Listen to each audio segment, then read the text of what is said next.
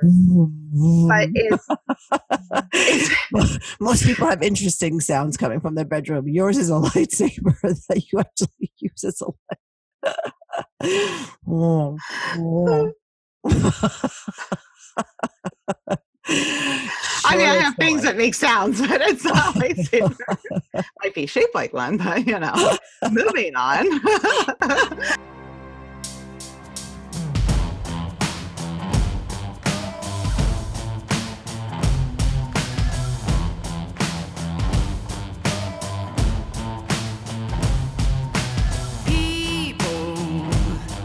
Every night and day, never give yourself no time, got too many bills to pay, slow down, nothing's gonna disappear, if you give yourself some room, to move to the music you hear, gotta get up, listen to me,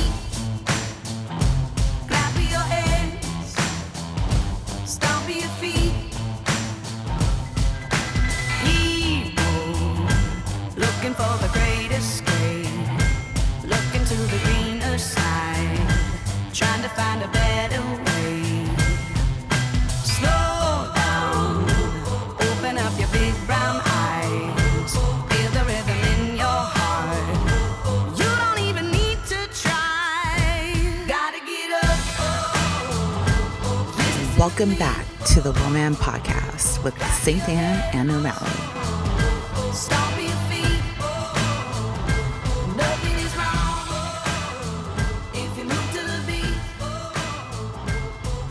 So now tell me what you think of Game of Thrones. I gotta be honest, I'm kind of disappointed that Brielle didn't bite it. She was my Deadpool winner.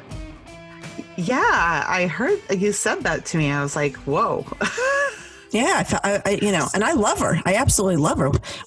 I'm just enjoying it. That's where I'm at. I'm enjoying it. And I mean, it's going to be over soon. So I'm going to just kind of ride with it. And that's when I'm going to go to Killing Eve. Oh, that's got to be. So do you think you're going to hold off that long?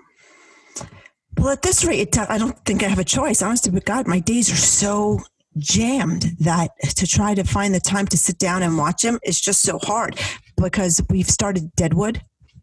Have you seen Deadwood? I saw the original Deadwood.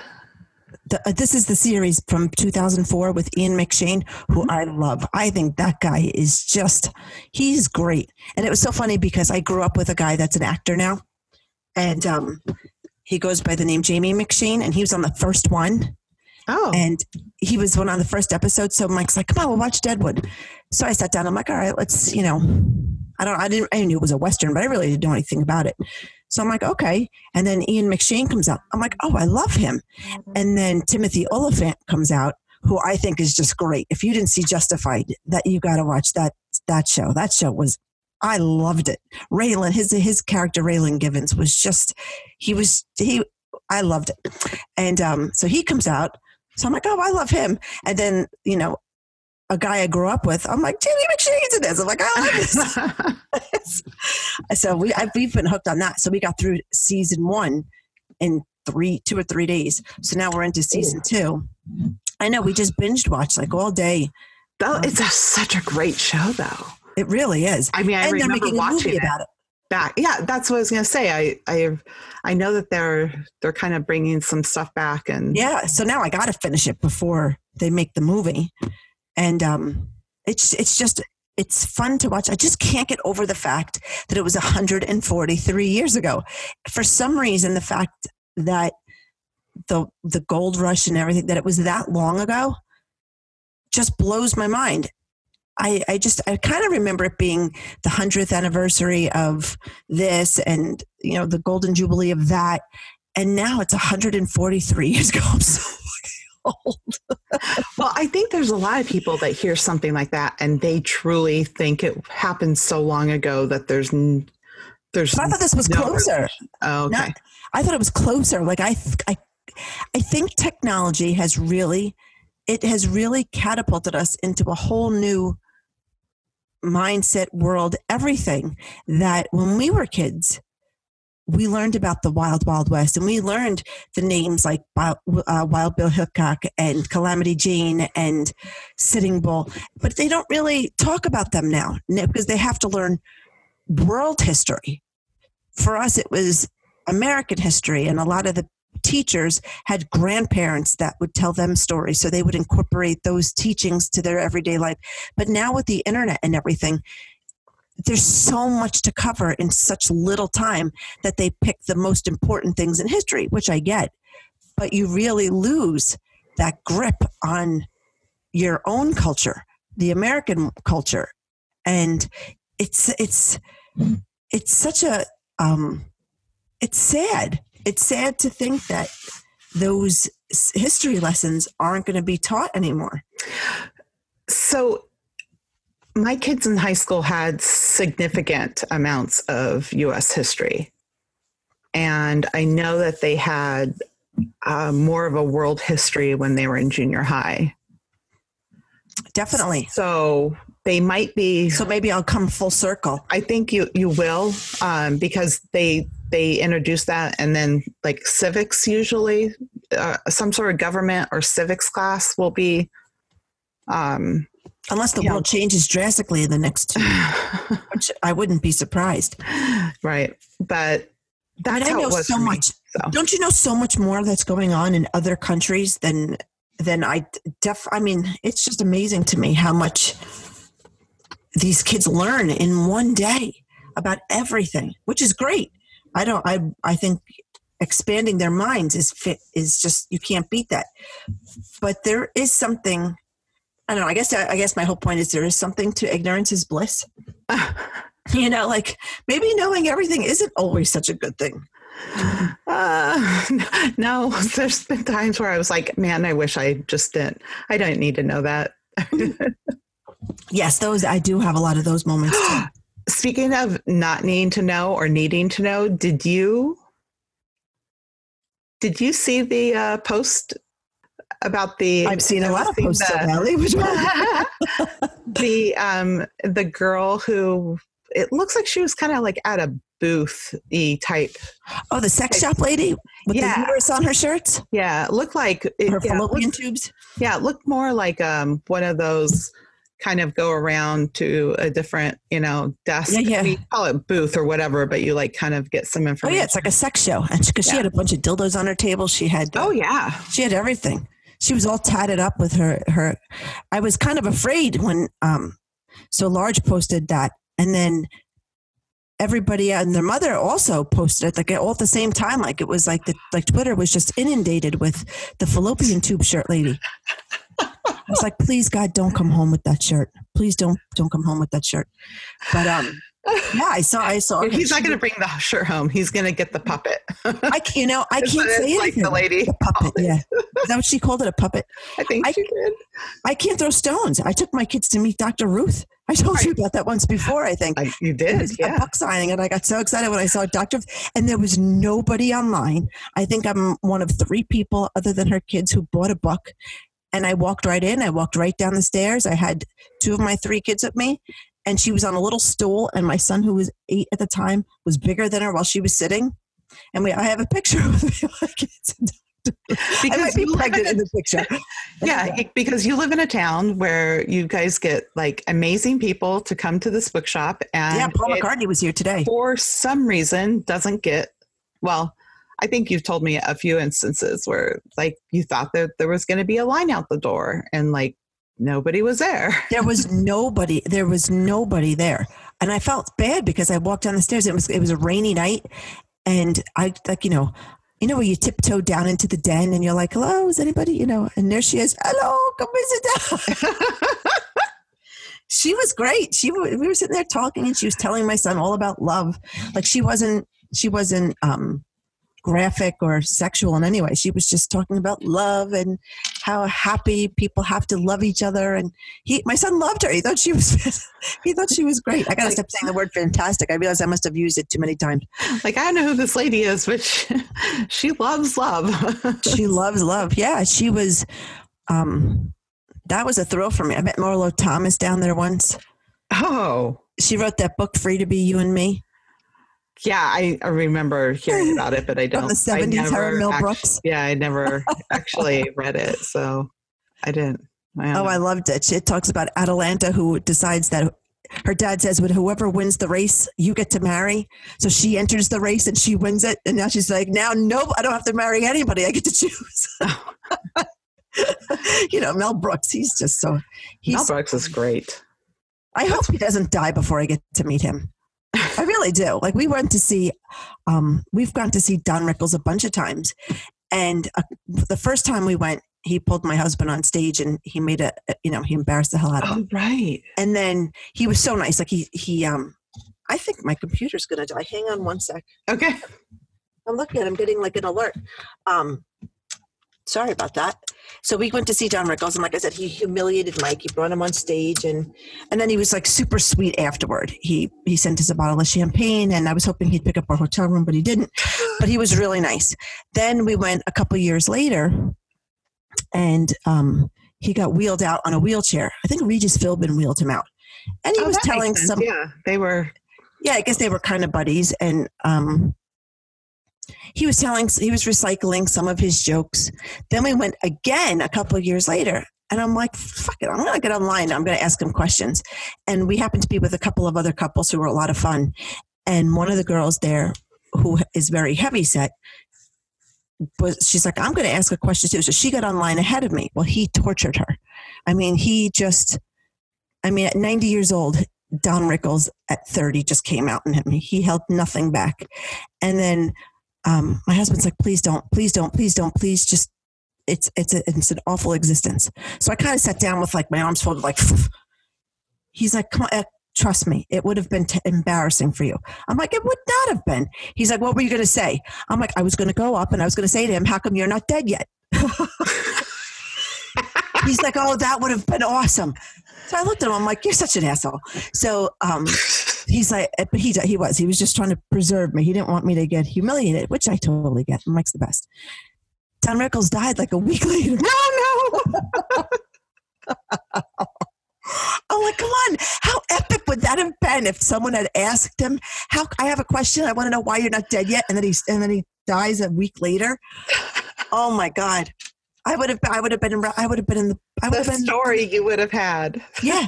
Imagine that. How great would that have been? Oh, poor Don Rickles. He was a rip. He was a lot of fun. So I hope Mel Brooks doesn't die before I get a chance to meet him. Right. Him and Rob Reiner. I love Carl and Rob Reiner. I love them. Yeah, their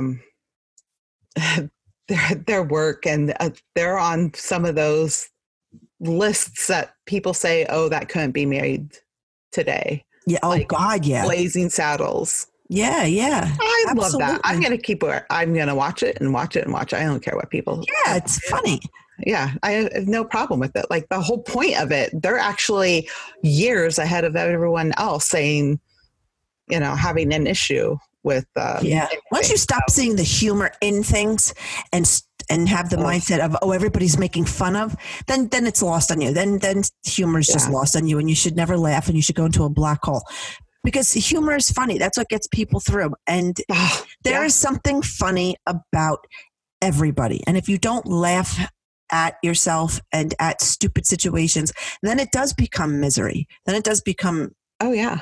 I was listening with my 11-year-old to the radio a couple weeks ago, and the subject was, call us in with your stereotype that works positively for you. So we were trying to figure out, it was very wordy and a lot of, it was too many words. And we were looking at each other like, oh, that has too much hair on it. What are they saying? And then all of a sudden, some woman calls up and she's got this very, very Jewish accent. And she goes, I'm a Jew and all I do is worry. And my kids' friends love me. They sit down, they tell me their problems. And she's like, as a result, all the kids, she's like, I love it. I'm the worrying Jew mother. And we started laughing and she was laughing. So I was like, oh, that's funny. And then the next person called up and she was Puerto Rican. And she's like, I'm a Puerto Rican. I'm loud. And my daughter and I are best friends. And she asked me if I would be her cheerleading, the the cheerleading mom. She's like, we just went to state, and she's like, we took it all. We were the loudest group. She was so excited. She loved it. She was having so much fun with it. And all of these people were calling in with their stereotype of what they are and how it affects their life positively. He went to school late because we sat at the train station listening to these people tell their stories. So I welcome anybody who wants to DM us with their stereotype that works positively for them. We actually asked something similar. We did, didn't we? A couple months ago. Yeah. So I have to put that out again, because listening to these people go on about how their stereotype works for them was hilarious. And fun. People were having fun with them. They were laughing with them. No one was laughing at them. No one was being like, oh, you can't say that. And it was, I wish I could remember what station it was. So we'll have to do that one. We'll have to ask people to send in their stereotype that works for them positively. I like it just because it kind of, I think it eases people back into kind of reality of we're all different. Like that's fine. I mean, I wouldn't want to deal with everyone being like me or coming from my background. Like there's great benefit in people being different and learning from that. And absolutely. I mean, I have the thickest hair in the world. My hair is like a horsetail, and I'm married to a bald guy. Sometimes I look at him and I'm like, I should consider shaving. Like, I wonder if what he would do if I came out with my head completely shaved the way he did to me. He went upstairs and he had this thick head of hair, and then all of a sudden he came down, he was bald. And that was 16 years ago. Like, imagine if I did that. I should own being different. So did he do that I know he did it, but did you know, you didn't know at all? So the thing that he had taken out today, so Mike went to the dermatologist because he had this bump on the back of his head that he knew was one of those sebaceous cysts. And the doctor went in and took it out today. But rewind 16 years ago, he had the slightest thinning hairline. Like, if he had 1,000 hairs in the front of his head, he had 999. Like, he really wasn't thinning at all. But he had one of those sebaceous cysts, and it was bothering him. Like, it was starting to get itchy. So when she went in, she shaved a small part just so she could get to it. Yeah. And he looked in the mirror and he was like, oh, look how much it's thinning. I'm like, she cut something out of your head. You got to let it heal. Yeah. He's like, I guess. And he went upstairs and he came down bald. He's never gone back. So, like, sometimes I'll be like, you know what? I'm thinking about cutting like 2 inches off my hair. And that's like, that decision gets pondered on for a while, like a good week or two. He shaved his head bald. And it was a, spur of the moment decision. And he's never gone back in 16 years. Go figure. And he shaves his head in the car on the way to work. Yes, he does. And now they're going to be doing a Norelco commercial. That's what he said. For it, yeah. He's a little too excited to be going into the office and sitting across, talking about his Norelco and then getting up and shaving his willy. I'm like, oh, yeah, a little excited about that. You know what I watched yesterday? I watched that movie Venom. And it's not an overly excellent movie, but it's got Tom Hardy in it. And as I'm sitting there watching it, and I'm saying to myself, like, this isn't an overly good movie, but it's a Tom Hardy movie, so let the kids watch it. Why not? Then I realized, let the kids watch it. This is her total it's like WWE all over again. This is what she wants. Oh, kids, gather around, come watch a movie with mom. Marvel. If the kids left her alone and left the house, she would have been happier. But you know what I realized that I think I love more than anything? Besides Tom Hardy? Well, it is. It has everything to do with him. He's talking to me the entire movie because the girl that he's in love with is Annie. And I'm like, oh my God, every time he calls her, I turn around. I'm like, oh my God, he's talking to me. I realized they made that movie specifically for me. Oh, wow. I never realized how I never wrote a thank you note. I'm going to have to thank somebody. Please, I would love to see this. Pen a thank you note. And I got this pen pal. Get I that got in Captain Cons from Barstool, and we write letters back and forth. We have a streak going. You know, like they have a streak on Snapchat. We have a streak in pen. So it's my turn. I got to pen him a letter back. Isn't that funny? do you guys actually like mail? Like, yes.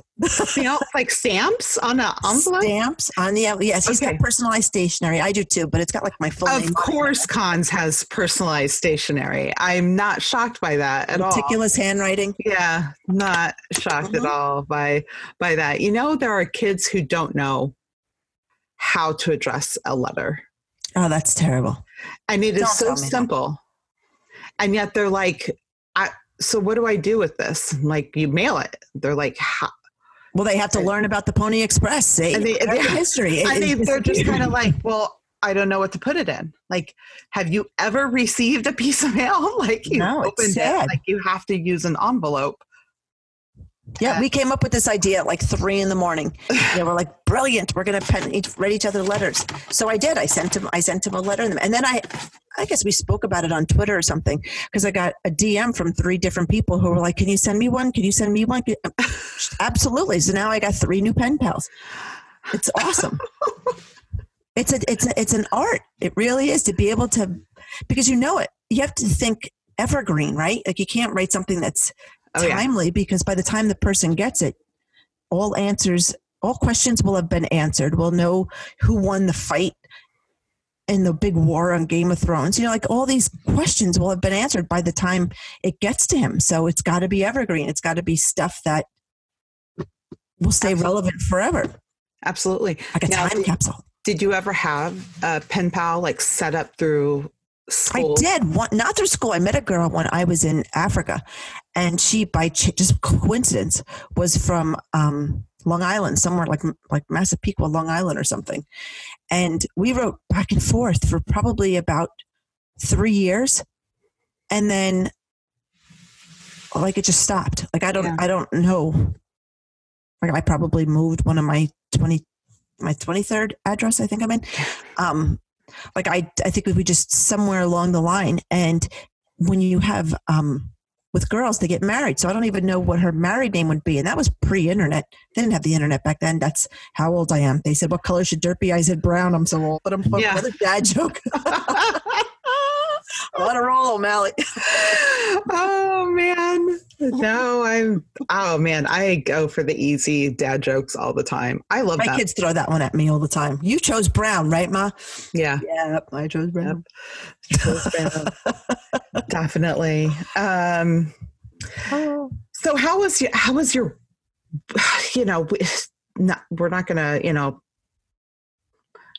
focus on it too much, but like, how was the time since our last recording?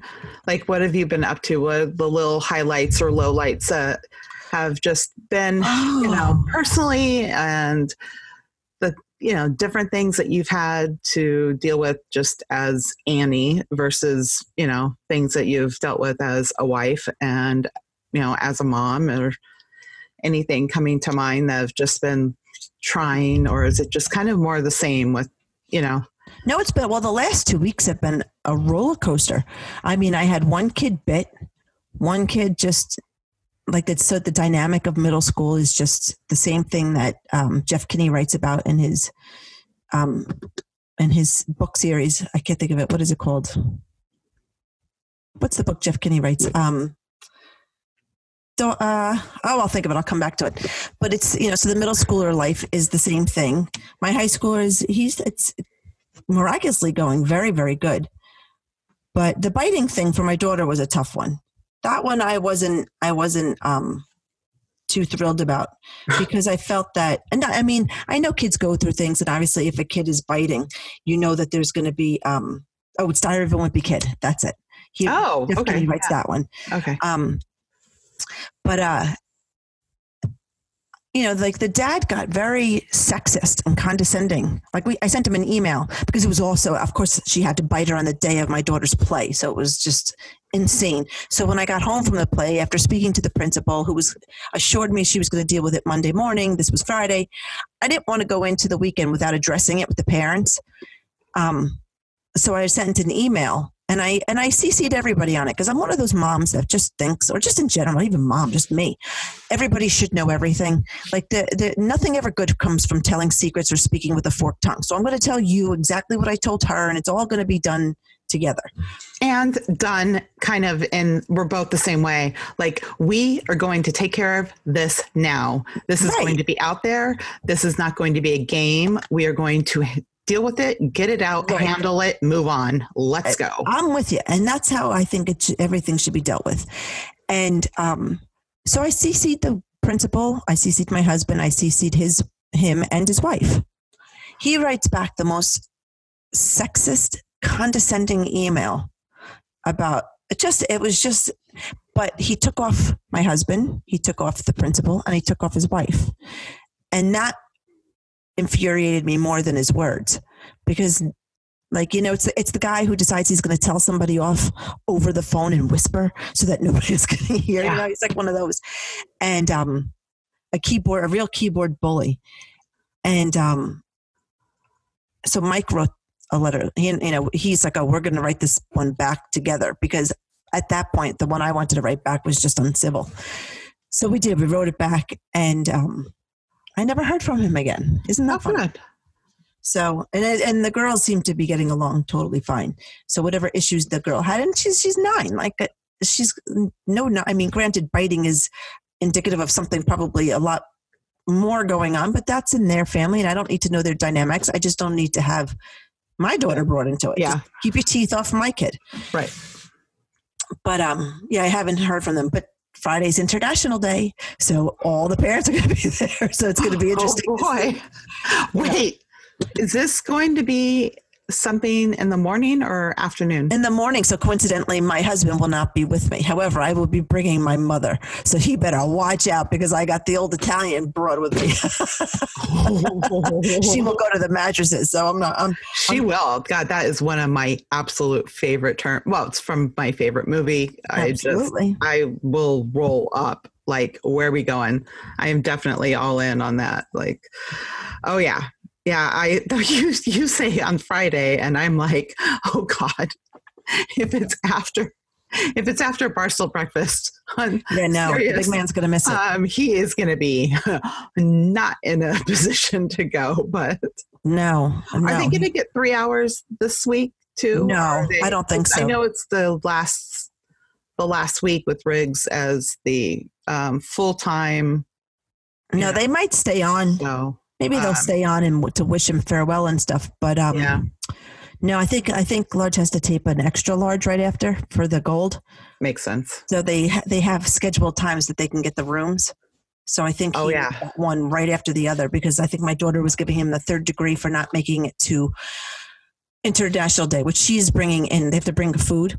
So she's bringing in mini Linzer tarts. So I was all excited to make it. And all of a sudden she says to me, "You know what, Mom? Dad's going to take me to the bakery."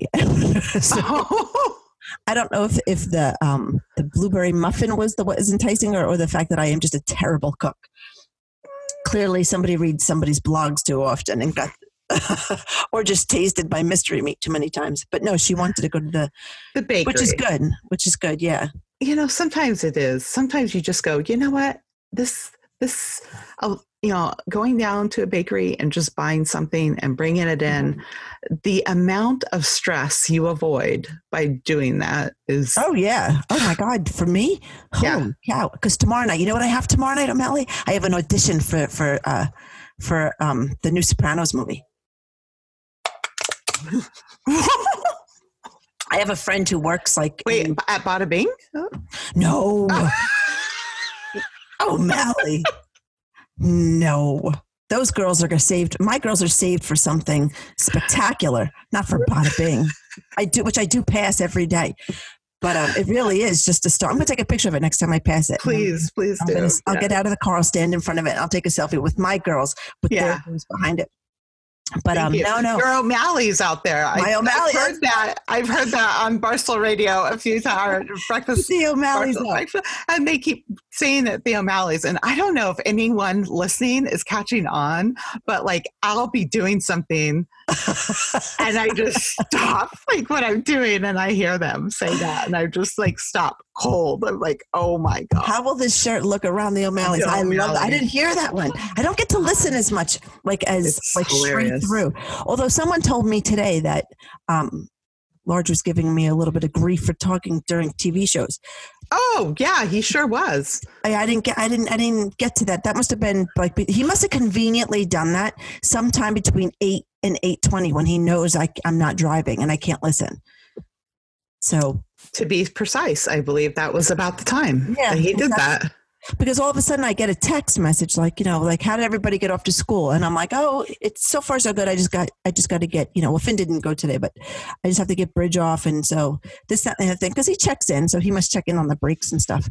But yeah, one of my girlfriends was pointing out to me that, so, I know those accents are real tough. I'm like, what the hell are you talking about? So apparently I'm a little chatty Cathy during TV, which I am. I not movies. I don't know if you were saying I do movies. I don't do it during movies.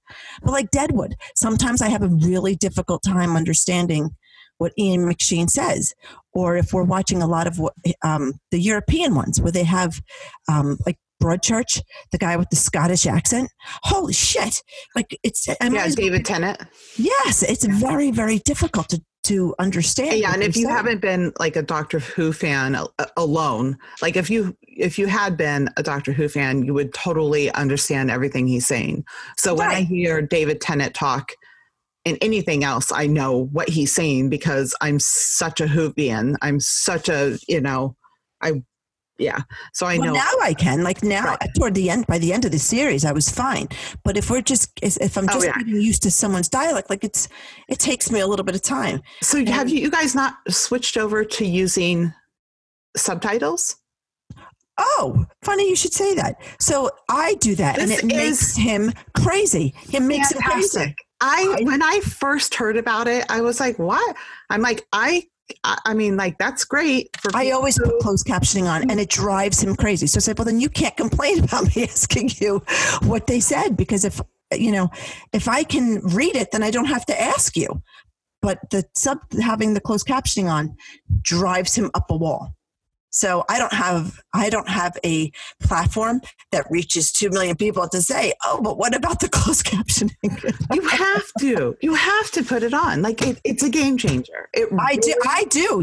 I cannot believe how much I have embraced it. Oh yeah. He turns it off and then he bitches about me on Barstool Breakfast. He sure did. Although Willie was saying that, Willie came to my defense again? Good. Well, yeah, he said that. And he's like, well, at least she's not screaming, yelling at everything. And is that what she does? Yeah, but he's like, well, she behaves better out. But, if we're at home, she doesn't care. She's why are you going into that room? Stop going into that room. Exactly. Don't go up the stairs. Like she talks to them. Like...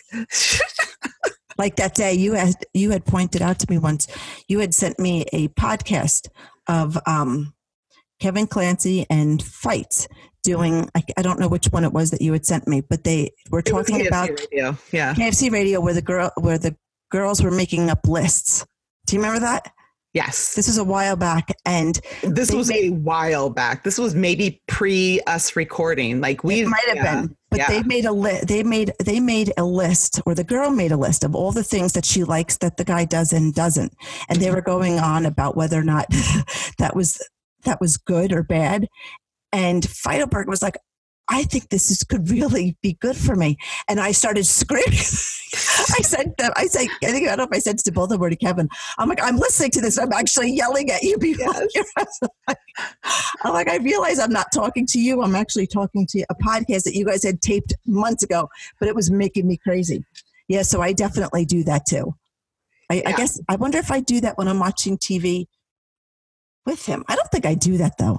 You're gonna have to find out if you do that. I'm gonna have to go back and listen, or because I haven't really spoken to him about it yet. I'm just going to put closed captioning because he doesn't know how to turn it off. He gets. I'm going to leave it on and I'm going to be like, this is payback. Well, hopefully he can just zone out, because I mean, honestly, it really is a game changer if you're just in a situation, especially if, like, you know, what if you're a young parent and you're like, okay, you can't really have it loud enough. And if we have it at the point where we can handle, you know, say you're watching like Dark Knight and it's, you know, if that movie goes right. in and out of being like loud and then not, and you need to hear the dialogue, it helps. It really does. Right. It has nothing to do with being old. Like, the people who introduced it to me are 15 years younger than me. Right. Well, it started with when he was working and I was up with the babies at night. I used to put the closed captioning on all the time so I could watch TV and there'd be no sound on. And then when he'd go to watch TV, it would drive him crazy because I wouldn't turn it off. And he still doesn't know how to turn it off. So I'm going to have to go back and listen to hear what he said about it. Conveniently, when he knew I wasn't listening. Oh, yeah. I haven't called in yet, but I would have had I heard that. Oh, yeah. You would have been like, stop everything right now. Because you know what it is? He doesn't watch TV with his glasses on. So the remote control, he can't read what it says. So he can't see close up. So if I have the remote or if I give it to him, he can't see it. So he doesn't know where the button is to turn it. Oh, my gosh. Oh, relationship goals, right? We'll be married 20 years next week. Next week. May 8th. What are you guys going to do? Well, I just found out today he'll be taping Beats and Eats. Finnegan has a 6th grade concert where I have to listen to the drums. Yeah. Happy 20 years. Yeah. It's truly, it's kind of a nice thing. I think there's a lot of people get really wrapped up into the day. Like, we have to do it on the day and, you know, just, or whatever. It's like, you know what? If you're at 20 years and your life is happy and you actually still like the person and all of that, and they're busy, like, that's life. Like, you're just celebrating your life, and, you know, you'll get to it in the next few days. Yeah. And before or after. We do a lot of fun stuff. Oh, yeah. We were out till 5 a.m. Who's out till 5 a.m? Yeah. Yeah. You party. You are an animal.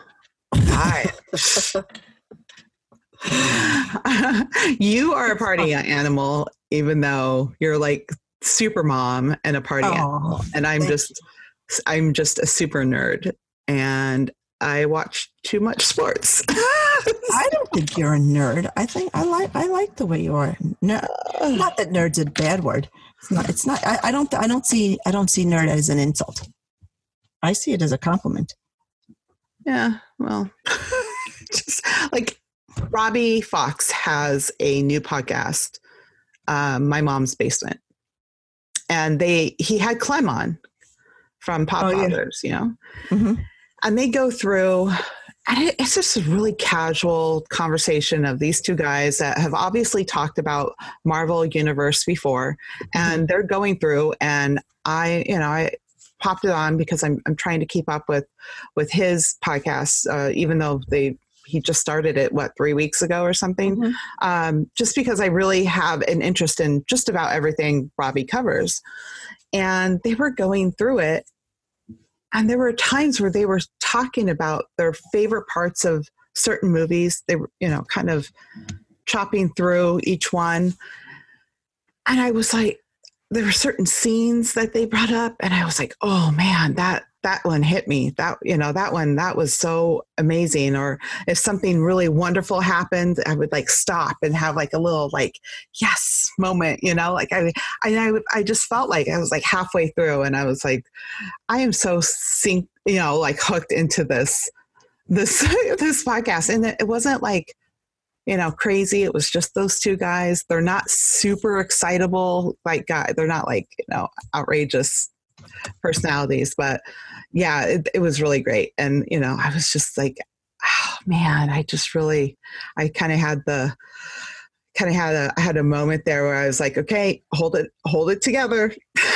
That's funny. And I think that's kind of weird that I'm, you know, a chick that gets more emotional over like Star Wars and Marvel movies and sports than, what I hear other people crying about. I'm like, oh, I cried. My shoes didn't fit and my outfit didn't fit. And I'm like, and like, I know mine will always fit because I wear everything the same every day. Right. I wear the same uniform every day. Yeah, that's it. Like, I just, yeah. I figured out that I have probably more in common with a 10 or 12-year-old boy. But I think 10 or 12-year-old boy from my time frame, because I think if I asked, I should do this. I was thinking about doing it earlier, but if I asked guys that say are over 30, like, what were you really into between the ages of like 10 and 12, 10 and 13? Like, what did you really like? I bet you anything, 75% of that stuff I'm going to like. Right. Now, that's going to be stuff that I'm like into now. That's good. And I'm not immature. Like I'm clearly not, the typical whatever, but I don't know. Like I think that's great. That's where my, it's like that movie Tag where, you don't get old and stop playing. You stop playing because you got old. Mm-hmm. Right? No, it's, I think it's nice. I like that. That's what people should do, but don't, because it's too easy just to complain and give up. I always like that movie. What is it? Pixels? Mm-hmm. Where, what's his name? The guy, who's the main guy? I'm terrible at names tonight. It's okay. Adam Sandler says nerds are better because nerds do everything better because they appreciate it more. I guess he was talking about kissing the girl, and she's like, oh my God, I kissed a nerd. He's like, you should, she's like, it actually was pretty good. He's like, of course it's good. Nerds do everything better. We appreciate it more. This is true. It was a great line. Are you kidding? I married a gigantic nerd. So I asked this question today, and something had come up in a few different areas, and it kind of sparked an idea. And by the time I heard another thing today about someone being too old for something, it reminded me of being when I was told that I was too old, but I'm not taking my Red Sox blanket off. I'm not doing this. Oh, but because you love your Red Sox. But does the Red Sox thing make you happy? Oh, absolutely. Yeah, it does. You know how many things are strange in a person's bedroom that makes them happy? Well, that's what makes you. I mean, Natalie, I do. I say go for it. There are a lot stranger things you're going to find in someone's bedroom that makes them happy than a Red Sox. Oh yeah, but I got ridiculed, and I had some people made some interesting comments because they're jealous. Yeah, and it's like, well, you're just too old. Like you're just like you have to have old for what? Is it from the same person who watches a game? People, yes, it's professional, but it's still a game. A bunch of people playing a game. Well, no, it's like there was a list. I think we had talked about it early on, probably just together, about there was a list of things that you should accomplish by the time you're 30 and then 40. And accomplish, start doing, or stop doing. And a lot of this, like, you should not, you should have a certain type of decor, and you should have a certain type of this, and you should have a proper bedroom set by a certain age, and like where it's all like matching, I failed everything, like matching like out of a magazine. I've had all that. I like straight out of the magazine. Like, well, then you're better than me because I still have Papasan chairs. Well, no, but I've had it. I don't have it anymore. And guess what? It was very expensive. At the time I had the money for it, but it ended up just being sold later. Right. It's like a wedding registry. Or taken. And I'm like, absolute waste. Like my light in my room is a sonic screwdriver, which is it's a The hell is a sonic screwdriver? the sonic screwdriver is one of the best sci-fi inventions ever. It's Like a lightsaber? It's not a lightsaber. But it's most people have interesting sounds coming from their bedroom. Yours is a lightsaber that you actually use as a oh. I mean, I have things that make sounds, but it's not a lightsaber. Might be shaped like one, but moving on. That is so funny. So it's all. I'll have to send a picture to you, but it's a lamp with this sonic. I have to get a picture of it. And is it from a movie? No, it's from Doctor Who. Oh, so it's like the leg in A Christmas Story, only it's kind of, except it's just the. I thought it was an actual tool that has a light on it from Home Depot, because I'm the one who fixes things around the house, so I'm the one who goes there. So I'm thinking it's like an actual tool. Yeah, so it's called sonic screwdriver, and the lamp came with a shade and the shade had like it was kind of like more juvenile, where it's like stretched and it has like the picture of like the doctor at the time, like going around it. And, I've seen that stuff for like, Batman, Superman, like whatever. Mm-hmm. I've seen that type of thing. And I didn't want that. And I had a son who really liked that doctor. So what I did was I took the shade off and put it on another lamp, got a lamp that would fit and be kind of modern, and put that shade on and gave it to that son. You don't have a race car bed, right? Hey, that was what was discussed today. This guy was like, you going to have a race car bed? And I was like, is there a race car bed that fits queen size beds? And I would have kept it if I could get out of it. I couldn't get out of it. He went and found the thing, and the dresser looks like it's like old-fashioned pumps to pump gas, and there was a dinosaur on the back of the race car bed. Great. And I was like, that's great. I'm like, well, I'm all in. If I can get a dinosaur, I'm all about happiness and what makes me happy. And I don't know. My kids still love to build forts. Like we have forts all the time. There's always a fort built somewhere in our house. Ooh, this is it. Oh, you have a picture of it? Let's see.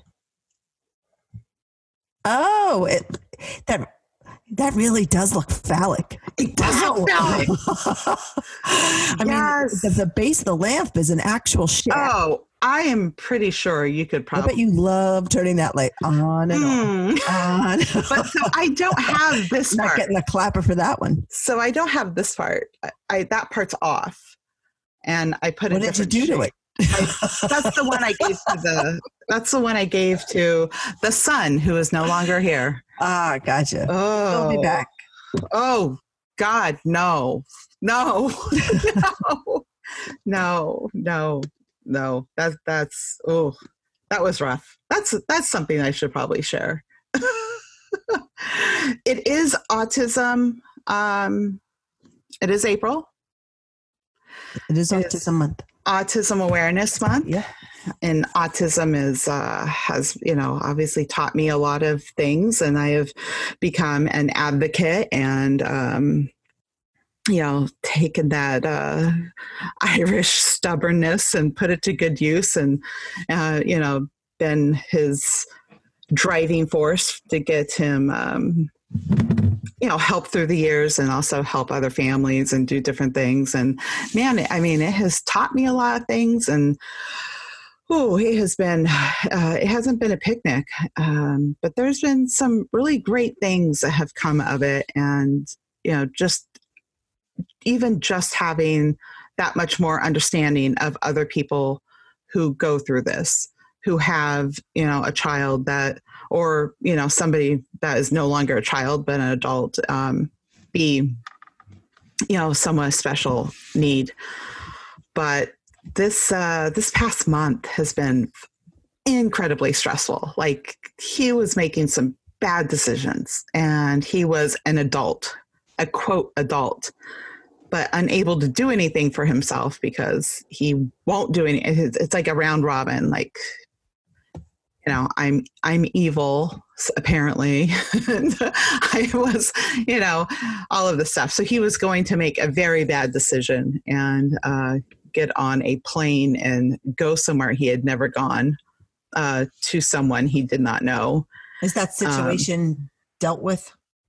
I believe that situation was handled because I was talking with my daughter in California, and she was like, I need him to come out here. And so she happened to call him and say, hey, I'd like you, to move out. And that was perfect because he hates the cold. He wants to be back in California anyway, which is where we're from. And it seemed like it was going to be perfect, but he kind of was getting pulled by this, we don't think a legitimate person. We'll just put it at that. And she ended up finding a flight. I worked with her to find a flight. We found a flight, and then he kind of lost it on us and wasn't going to do it. And she found out that he was, kind of not sure if he was going to do it or not. So she jumped on a plane on like Tuesday night. Which is such a tribute. Tuesday. Yeah. So this is Wednesday. We're recording this Wednesday night. And a week ago, last night, she texted me and said, I bought a flight. I have a flight for tomorrow. I'll be there. And I already worked it out with the oldest son. So the oldest son drove into, got the time off for emergency, drove into Boston, got her off the flight. They drove all the way back, and she walked through the door like, I'm here, buddy. And he was, like, whoa, my sister from California is here. And you see that as a true testament to the type of mother you are, right? Yes. Well, what would you tell me? What would you tell me if it was the same situation and I was telling you? Oh, yeah. Oh, I would totally tell you. You have to see that in yourself, right? Like, you have to see that. I think it's the failure of him. And this is what it is he's almost 20. I figured out something was wrong early on.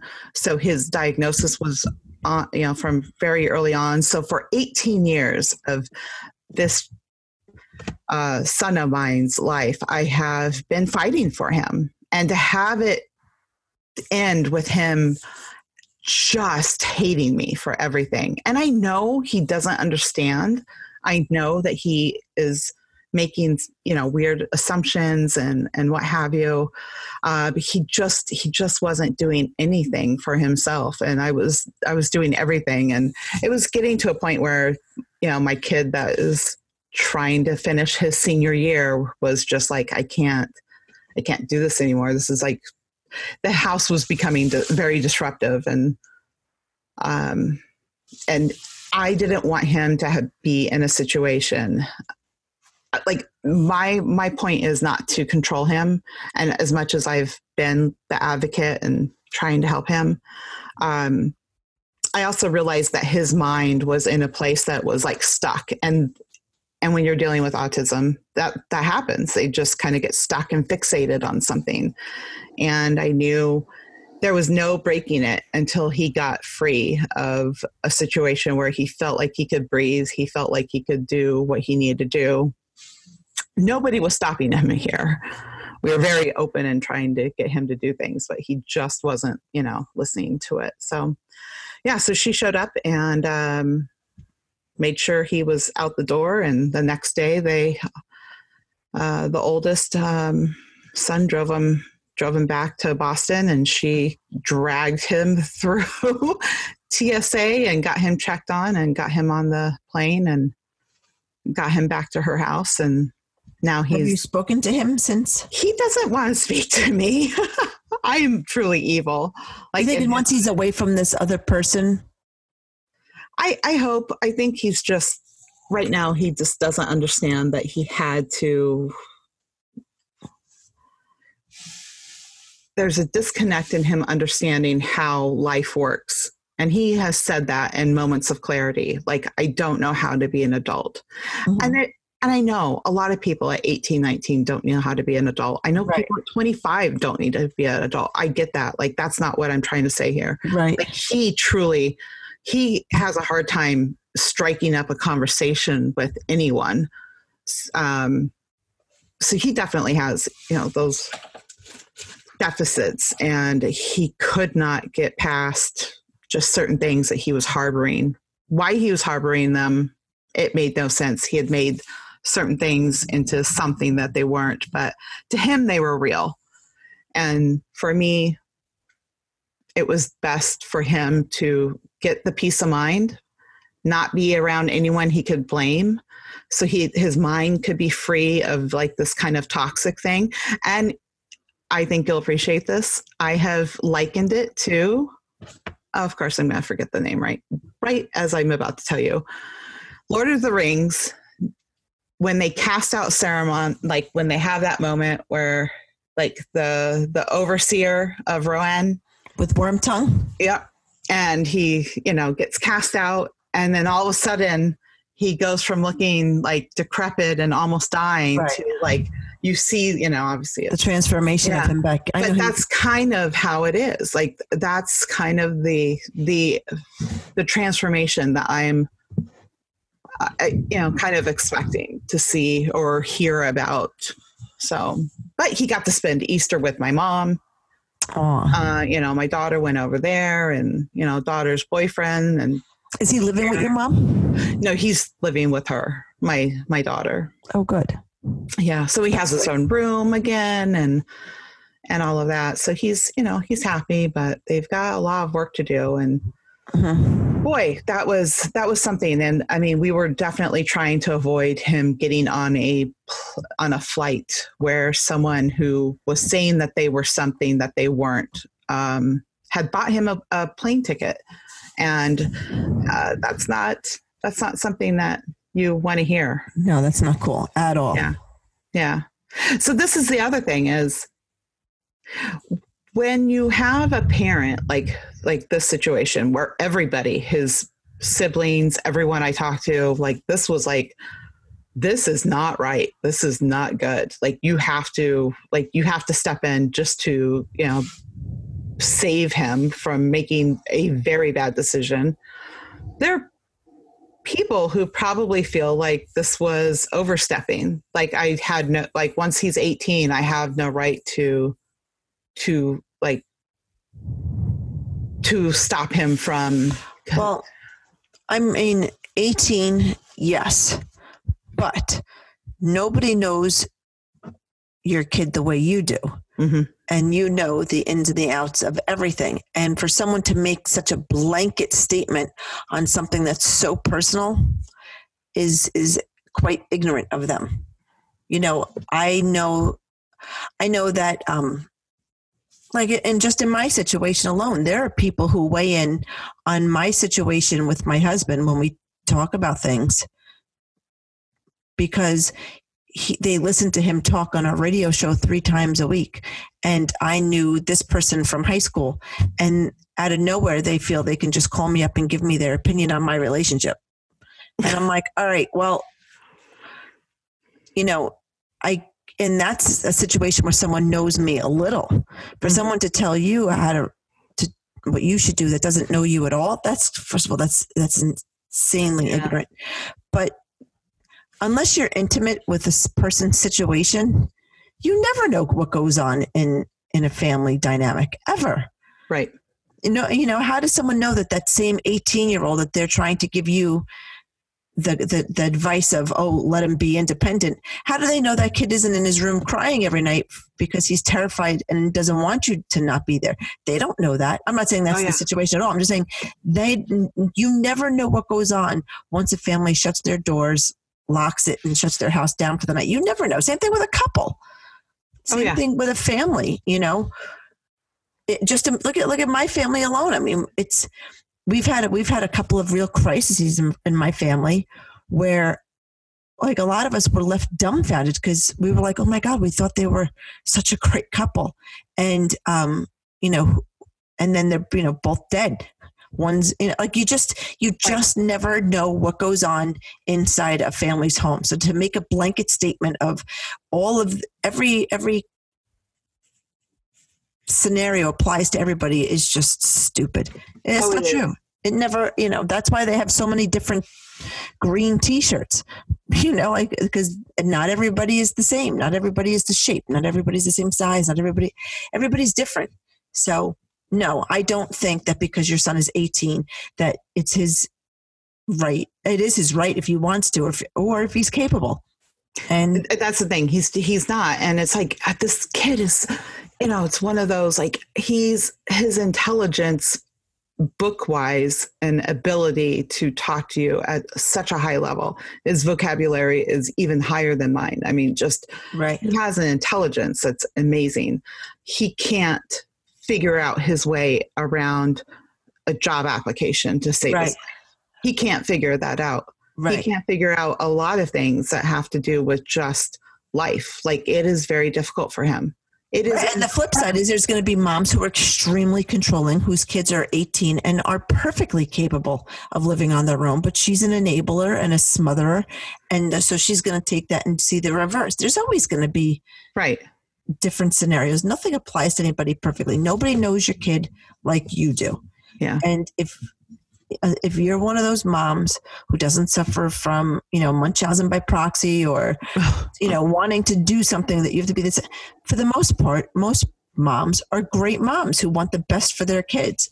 So I think if you know that your kid is, even if your kid was 22 and it was the best thing for him, you would do it. Right. And I think there is something to be said when you know the best outcome or the best move for someone doesn't always mean they're going to be with you. Sometimes the best thing is for them to get away. And I realized that 100%.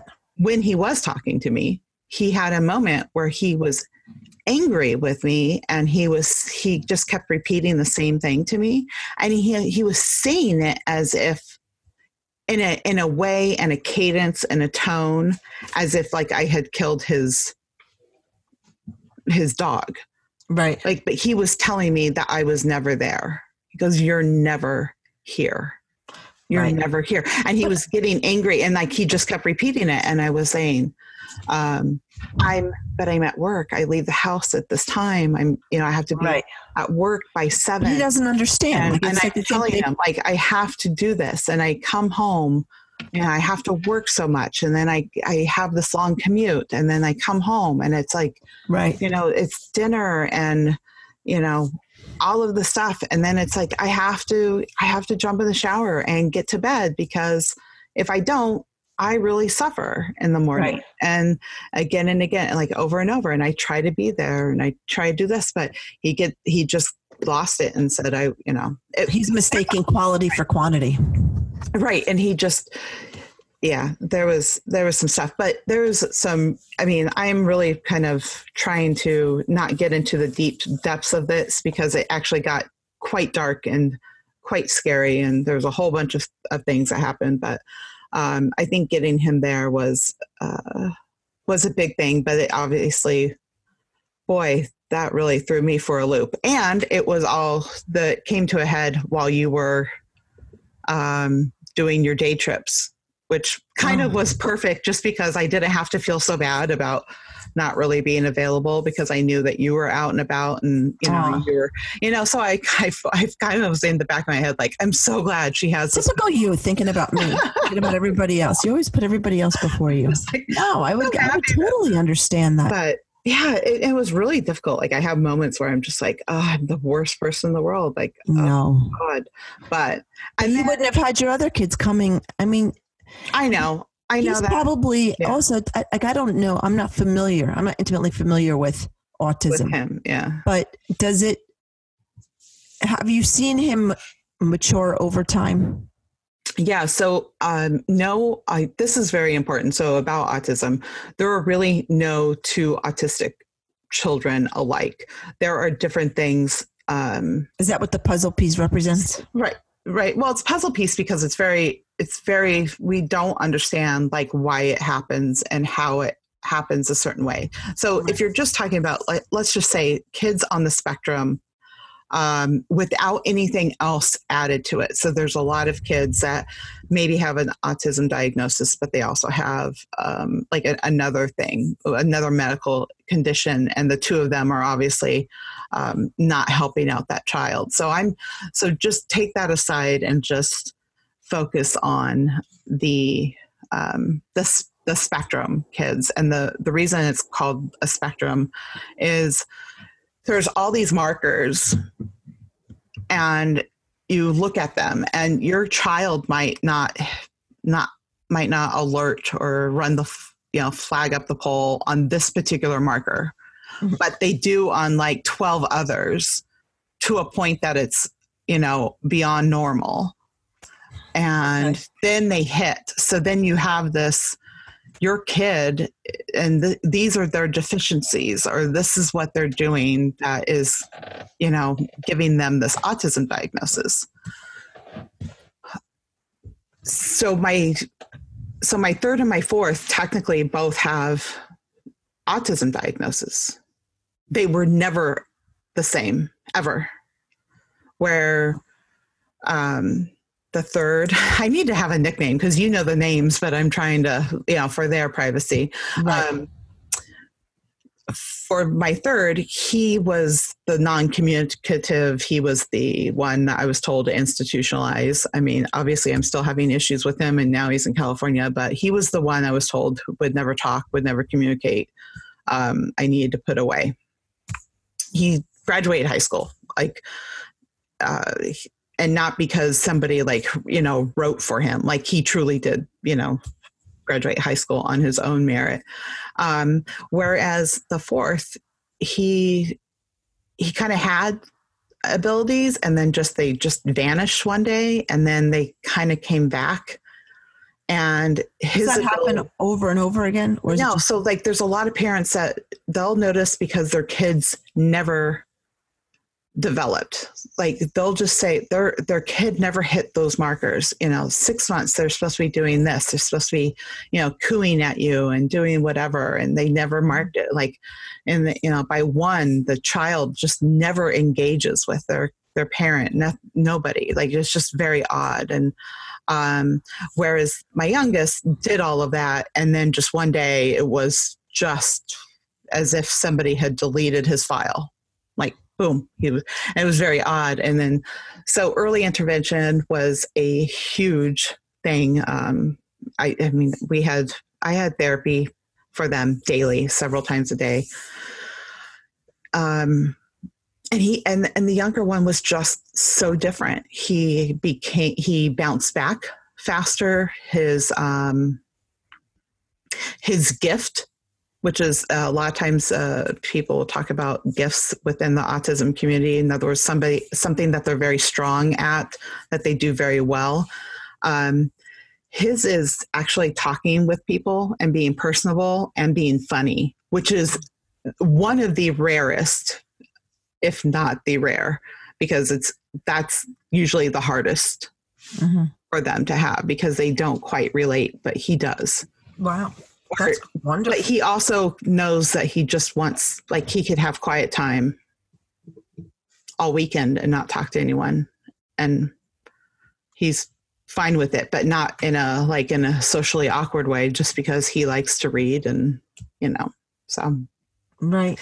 But yeah, that's kind of it. And so it's in a quick nutshell, just because your neighbor to the left, they have an autistic kid, doesn't mean the neighbor to the right's autistic kid is going to be the same. Right. They have different deficiencies. They're going to act different. They're going to have different things that freak them out or they're drawn to. So, yeah. So that was the week. Boy, it was something. It was. Yet somehow you managed to still come out smiling, positive. It's not easy, but you make it look it. Yeah, I am definitely, I'm trying. I'm trying. I'm getting excited about a few things like hockey games and watching my Red Sox slide down. Right. Oh, Yeah, that was the other thing is we had tickets for Monday night's Red Sox game. Oh, wow. And it got rained out.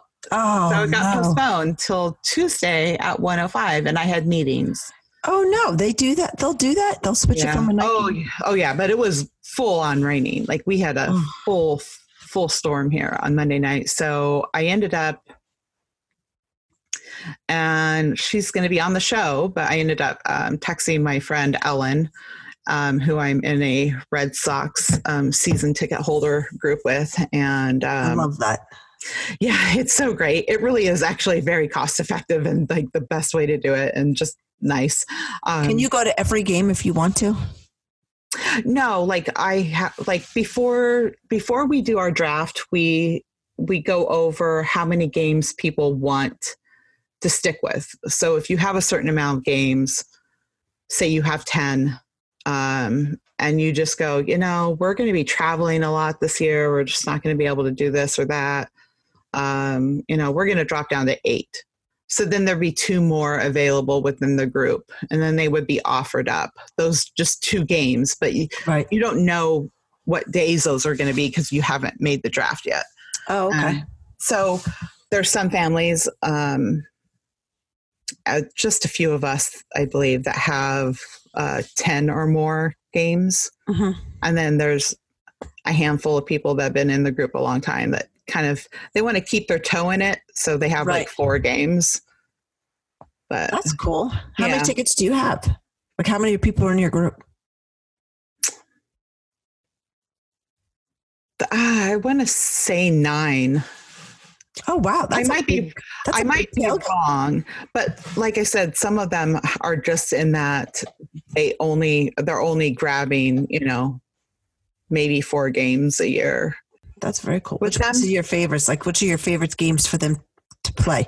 Like, if you went to, is it do the Red Sox play the Yankees? They do, right? I know nothing about baseball.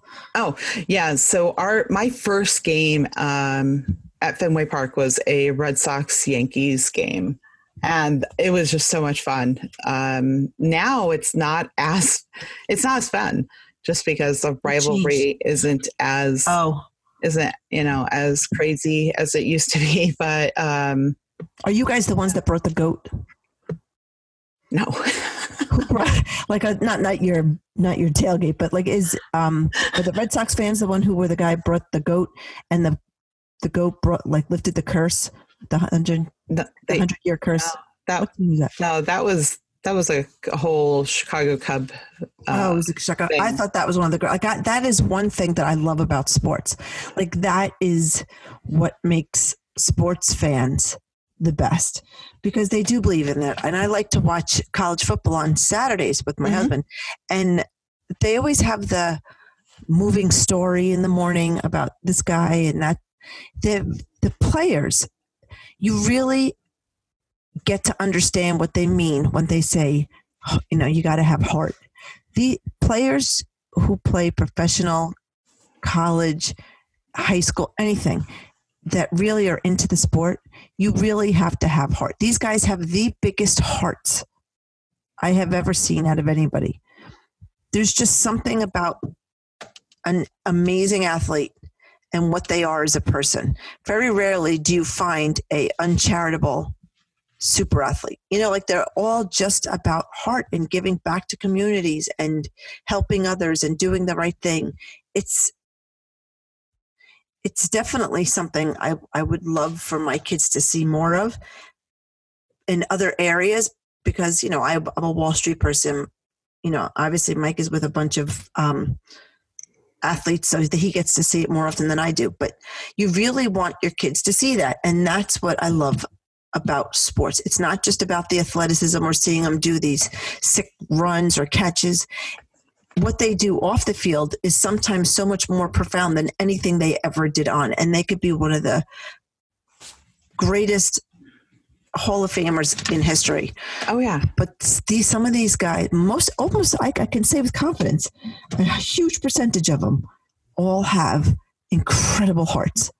You don't see it in any other I mean, yes, in Wall Street, we had a lot of generous guys. Right. And, what they had to be generous with was their wallets, which was great. But nothing like athletes, the way athletes give financially when they can, physically when they can, Right. emotionally when they can. They make themselves available for anything. And it's genuine. It really is genuine. I love it. I love watching game day and seeing all the, when Brian Gumbel does the 30 for 30s, and I think it's Brian Gumbel that does it. It's definitely something that more people should see in these athletes. I love it. Speaking of the big heart with having to do with sports, so those tickets I was going to sell, I was going to try to find somebody who could use them. And my friend's son's name happens to be Jared, and he happens to have a Red Sox podcast, and he happens to work for Barstool Sports anyway. And obviously, because we're in that same group, he said, I'm going to buy these. Shot me a message, and I happened to be texting with Ellen, and he's like, I'm going to put these up, because obviously he's in New York. He can't make it back, for Right. a random Tuesday day game, but he encouraged people to donate, because a local guy in Boston that is, beloved, had just been diagnosed with cancer, with a certain type of That's tragic. cancer. I'm sorry to hear that. So he and the news had just broke that morning.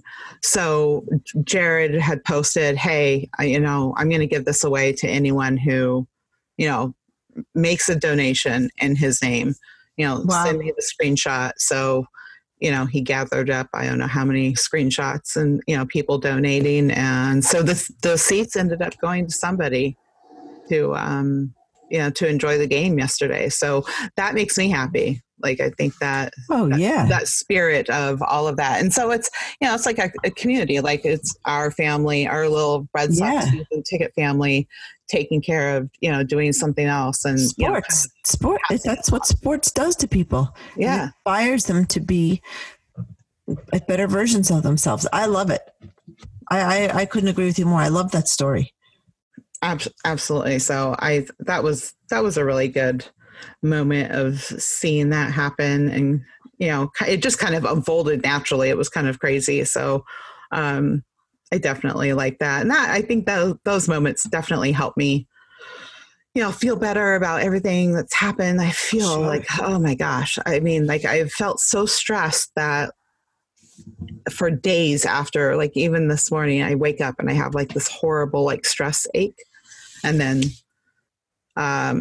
then things like that make me feel good. And then watching the Bruins last night win, that made me very nice. Congratulations. feel really good. But I know that we were going to talk about, we're going to pick a topic. I don't know if we decided on one or not. Speaking of sports, to be a triple crown every episode, we're going to pick something and then pick the 3 best things we feel about it. Do you have a thing that you decided on? Like, do you want to do it on Game of Thrones and have it be the best scenes with a female, or the best whatever, or like maybe your best highlights? So we could do Game of Thrones this week. Or you could have your best like moments of going to sports events with your kids and why they were great. I don't know, but we could do it Game of Thrones, seeing it's kind of like the 3 best eye contacts. I thought the one between, like, if I had to choose a 3 really good ones, I would say the number 1 best eye contact I thought was between Sansa Stark and Daenerys. When she said, "And after the war is over, we swore to never bow our bow to the knee ever again." Mm-hmm. Is that how you say it? Bow to the knee? Yeah. And Daenerys shot her a look, and then she pulled her hand away. Yep. I thought that was fantastic. Ooh, that was a good one. That definitely was. I loved the one between the red-haired guy and And the way he looked at her. Charmin. Oh my God. The way he Got looked milk. at her. Oh my God. That was so funny. But the way he looked at her, like, would like you want to have a go at it. And she was like her look back to him was like, I couldn't really read it. Like, Well, it wasn't the first time. Like, that's the thing. Like, I like that's been kind of this ongoing thing where he's just like, where is she? Where is she? Like, ooh, what a woman. yeah. And then I love the other one that I loved was the old Scottish guy when he's giving the food to the little girl who's saying she doesn't want to go into the cauldron. She wants to stay and she wants to fight. Yeah. But the girl from the bear family, I don't know what, like the bear clan, she runs the bear people. She was having an argument with another guy in the background and they kind of pan to her like it's a small bit part, but she's like, I'm not going in, I'm staying in, I'm fighting. Like she has like her, I don't know what they're called, but her look, the way she looked at him, like when he was about to say something else, she put him right in short pants. It was great. I loved it. I thought her reaction to him. So those would definitely be my three. Nice. My triple crowns. Well, I think I probably will have to go a little bit outside of this episode. I definitely think that the moment when Cersei says her line, which was immediately turned into an ironic line because what she said and what she did were two different things. So she didn't live up to even her line. And I know people were like, oh, those are words to live by. But however, Cersei saying something about if you want a whore, what was it? Go, pay for, I forgot what it was now, but she says the whole thing. Like, if you want a whore, go get one. If you want a queen, earn her. Right. Thing. And that whole look, like she was giving him like I am not messing around with you. You didn't bring me my elephants. I'm not sleeping with you. Like all of that stuff. And 30 seconds later she's like, in the after moments of, sleeping with him. And it was like, oh my God. But she sold it. And if she wanted those people around her to think that she wasn't giving it up, she sold it. That's definitely what happened. But oh boy. She says, you want a whore, buy one. Buy one. You want a queen, earn her. Earn her. Oh yeah. It's such a great line. And then it's so turned around immediately. Like I love it for the that's irony. Her mind. I think they write that specifically to show you how quickly she strategizes. Because all of a sudden she let him think she was pregnant with his kid. That she, like the only two people that know that she's pregnant are her two brothers. One coincidentally being the father. Yeah. But she doesn't tell anybody else. So as far as this guy, this Greyjoy guy, he knows, he thinks that baby's going to be his and that it's going to be the ruler of the throne. So, or the heir to the throne. Oh, so yeah. It just kind of showed. I should go back and watch to see what his reaction was or what he did or who looked at her when she said that, because her mind, that was strategic the way she played that.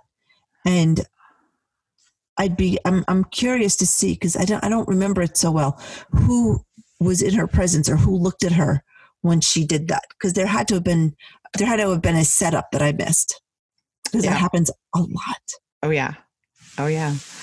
So let's see. What should we look for? My second one. Oh yeah. Was when Bran uses that line, "The things I do for love," which is the exact wording that he heard before he was pushed or as he was being pushed, and we know what it is. Like, it was just so like, we know that it was meant to be this like, this very like, if you don't think I know kind of a moment.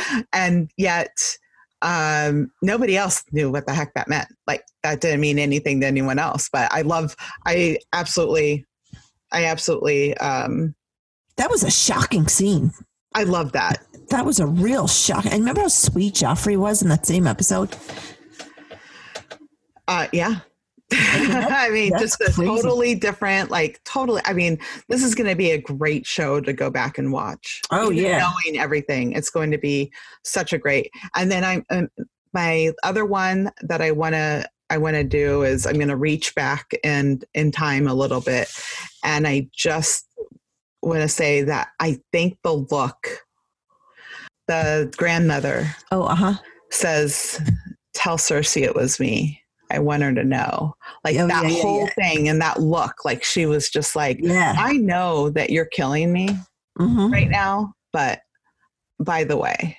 And it was just like, that was just such a power play like that. And if you watch beforehand, if you go back to the moment of the wedding, like because he gets killed. Right. And Marjorie goes to her grandmother afterwards, and she says to her, "Oh, I wouldn't have let this happen. Like, do you think I would have let this happen to you?" So if you were paying attention and really understanding what was happening, she was telling Marjorie at that moment, like, "Oh no, this guy was dead, and it was because of me." But it wasn't until later that they had that moment where, yeah. So I think those are my moments, and I think those will be my triple crowns for the looks or the moments for now. But we'll definitely have to come up. We'll have to come up with one. Yeah. For this week's, like, what's our triple crown going to be for this weekend? Right. This was like a free for all, like, up. But yeah, I definitely absolutely. We want to do our triple crowns each week. And if anybody has an idea for a triple crown, definitely write it in, because we would love to. Oh, yeah. We could probably have a whole show on them. Oh, yeah, absolutely. Yeah. And then, I'd like to know what people think are cutoffs of years for doing certain things, or what things do people do that others give them a hard time because they say, aren't you too old for this, or too old for this, meaning bullshit, all the stuff that people want to throw our way, the stuff that people don't want to handle, that want to deflect onto you. That's all the stuff I do. Yeah, I'm too old for all of that. I am not too old for, my Star Wars collection, or I like to stay out till 5 a.m. after boxing matches. Yeah. And not be able to, and stumble in my front door. Like I'll never be too old. Hopefully I'll never. Exactly. Like we're not going to be too old to do the Roper March. But life is too short to have all this, like, you said this and he did, like, what? Are you out of your mind? Yeah, like, I don't know what you're living in, but I don't want to be a part of it. So you either, Well, that's just it. Like, you like somebody and it's fun to be around, but then, like, they go down these roads and you're like, why are you making it so difficult? Yeah. Like that's when you just want to look at someone and say, shut up. Oh, yeah. Oh, definitely. Oh, definitely. I'm not too old to say that. Oh, yeah. No, I'm definitely there with you. That typical, 14-year-old mentality. Shut up. But you can't, because otherwise then you told somebody to shut up and they need an apology. It's just, some people are just nuts. So I am definitely too old for, like, drama, but I'll never be too old to wear, stupid, silly robes and have fun and make an ass out of myself. I'll always make an ass out of myself. Oh, yeah. I can. That's, absolutely. Par for the course. So we'll have to do that. This was fun. I'm glad we had a chance to catch up. Oh, absolutely. It's been way too long. I know it's been way too long. We definitely were on schedule to be, consistent. And then life hit us, because that's what happens when you're a mom and you've got a bunch of things going on. So that's what happened. We will be back a little bit more structured. I swear we will be, but working on a few things. Our next podcast will we'll have some Mother's Day stuff going on. We'll have an interview and with somebody who has kids older than me. It'll be fun to talk to her. I'm looking forward to it. It'll be great to talk to her because she's not a grandmother or anything. But it's, the kids have their own careers, and it's just kind of like, let's kind of like wrap around that. And then we're going to slide way back down into the, into the jungle of it all, when you have multiple young ones at home, and when you go for a professional to stay at home, and you've got a lot of things to juggle in your life, and how do you do that? And how do you stay fun? How do you stay fun? Exactly. How do you stay focused on you, where you're like, yeah, I'm a mom, but I'm all of these other things. Tips on how to not talk about your kids when you're out. That's a big one. Like I worked very hard at that, because that's a rabbit hole. It's easily. Oh yeah. Swallows you up. Like that's a tough one. Like I've had to make conscious efforts to not bring up my kids or anything about them or their anything. So, because at the same time, it's not just the mom, like the dads will too, because they're so busy and they're not around as much for the day-to-day stuff, for the ins and outs. So they want to hear about the stuff. So they'll ask questions. So it's not just you also have to, because even when you answer about the question, you're talking about your kids again. Mm-hmm. So it's, we'll have to come up with a list of tips on how not to do that. Yeah. Not that the kids are a bad thing, just it's me time, adult time, adult swim. Oh, absolutely. I think that there needs to be a separation and understanding that becoming a mother shapes you, but it does not completely define you. 100%. And that you cannot lose yourself. Right. Within that, because they will turn around at 20 and hate you.